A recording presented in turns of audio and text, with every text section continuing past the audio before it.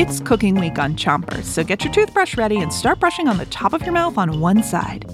And make sure you're brushing the inside, outside, and the chewing side of each tooth. 3, 2, 1, brush!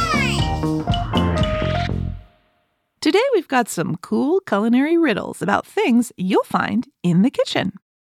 Here's your first one. I'll show you the amount, whether a quart or a cup. Just gather the ingredients and you can fill me up. What am I? A measuring cup. A measuring cup. Switch your brushing to the other side of the top of your mouth. And brush the molars in the back, too. When you're cooking from a recipe, you need to make sure you're putting the right amount of ingredients in your dish. You don't want to end up with mac and cheese that's all mac and no cheese. That's where a measuring cup comes in. It has a bunch of lines on it that show you different amounts of stuff. So when you fill it up with ingredients, you see how much you're adding.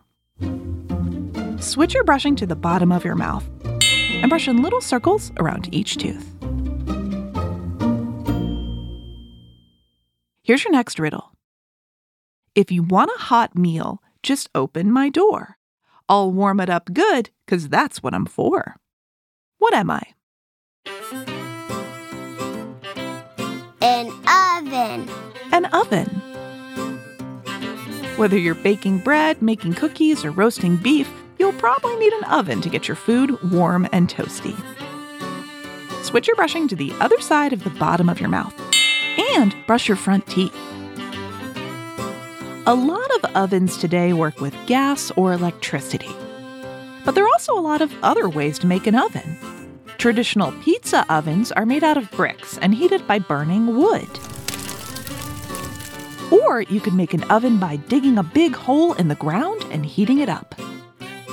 When it comes to cooking, humans are pretty good at coming up with creative ways to turn food into warm meals.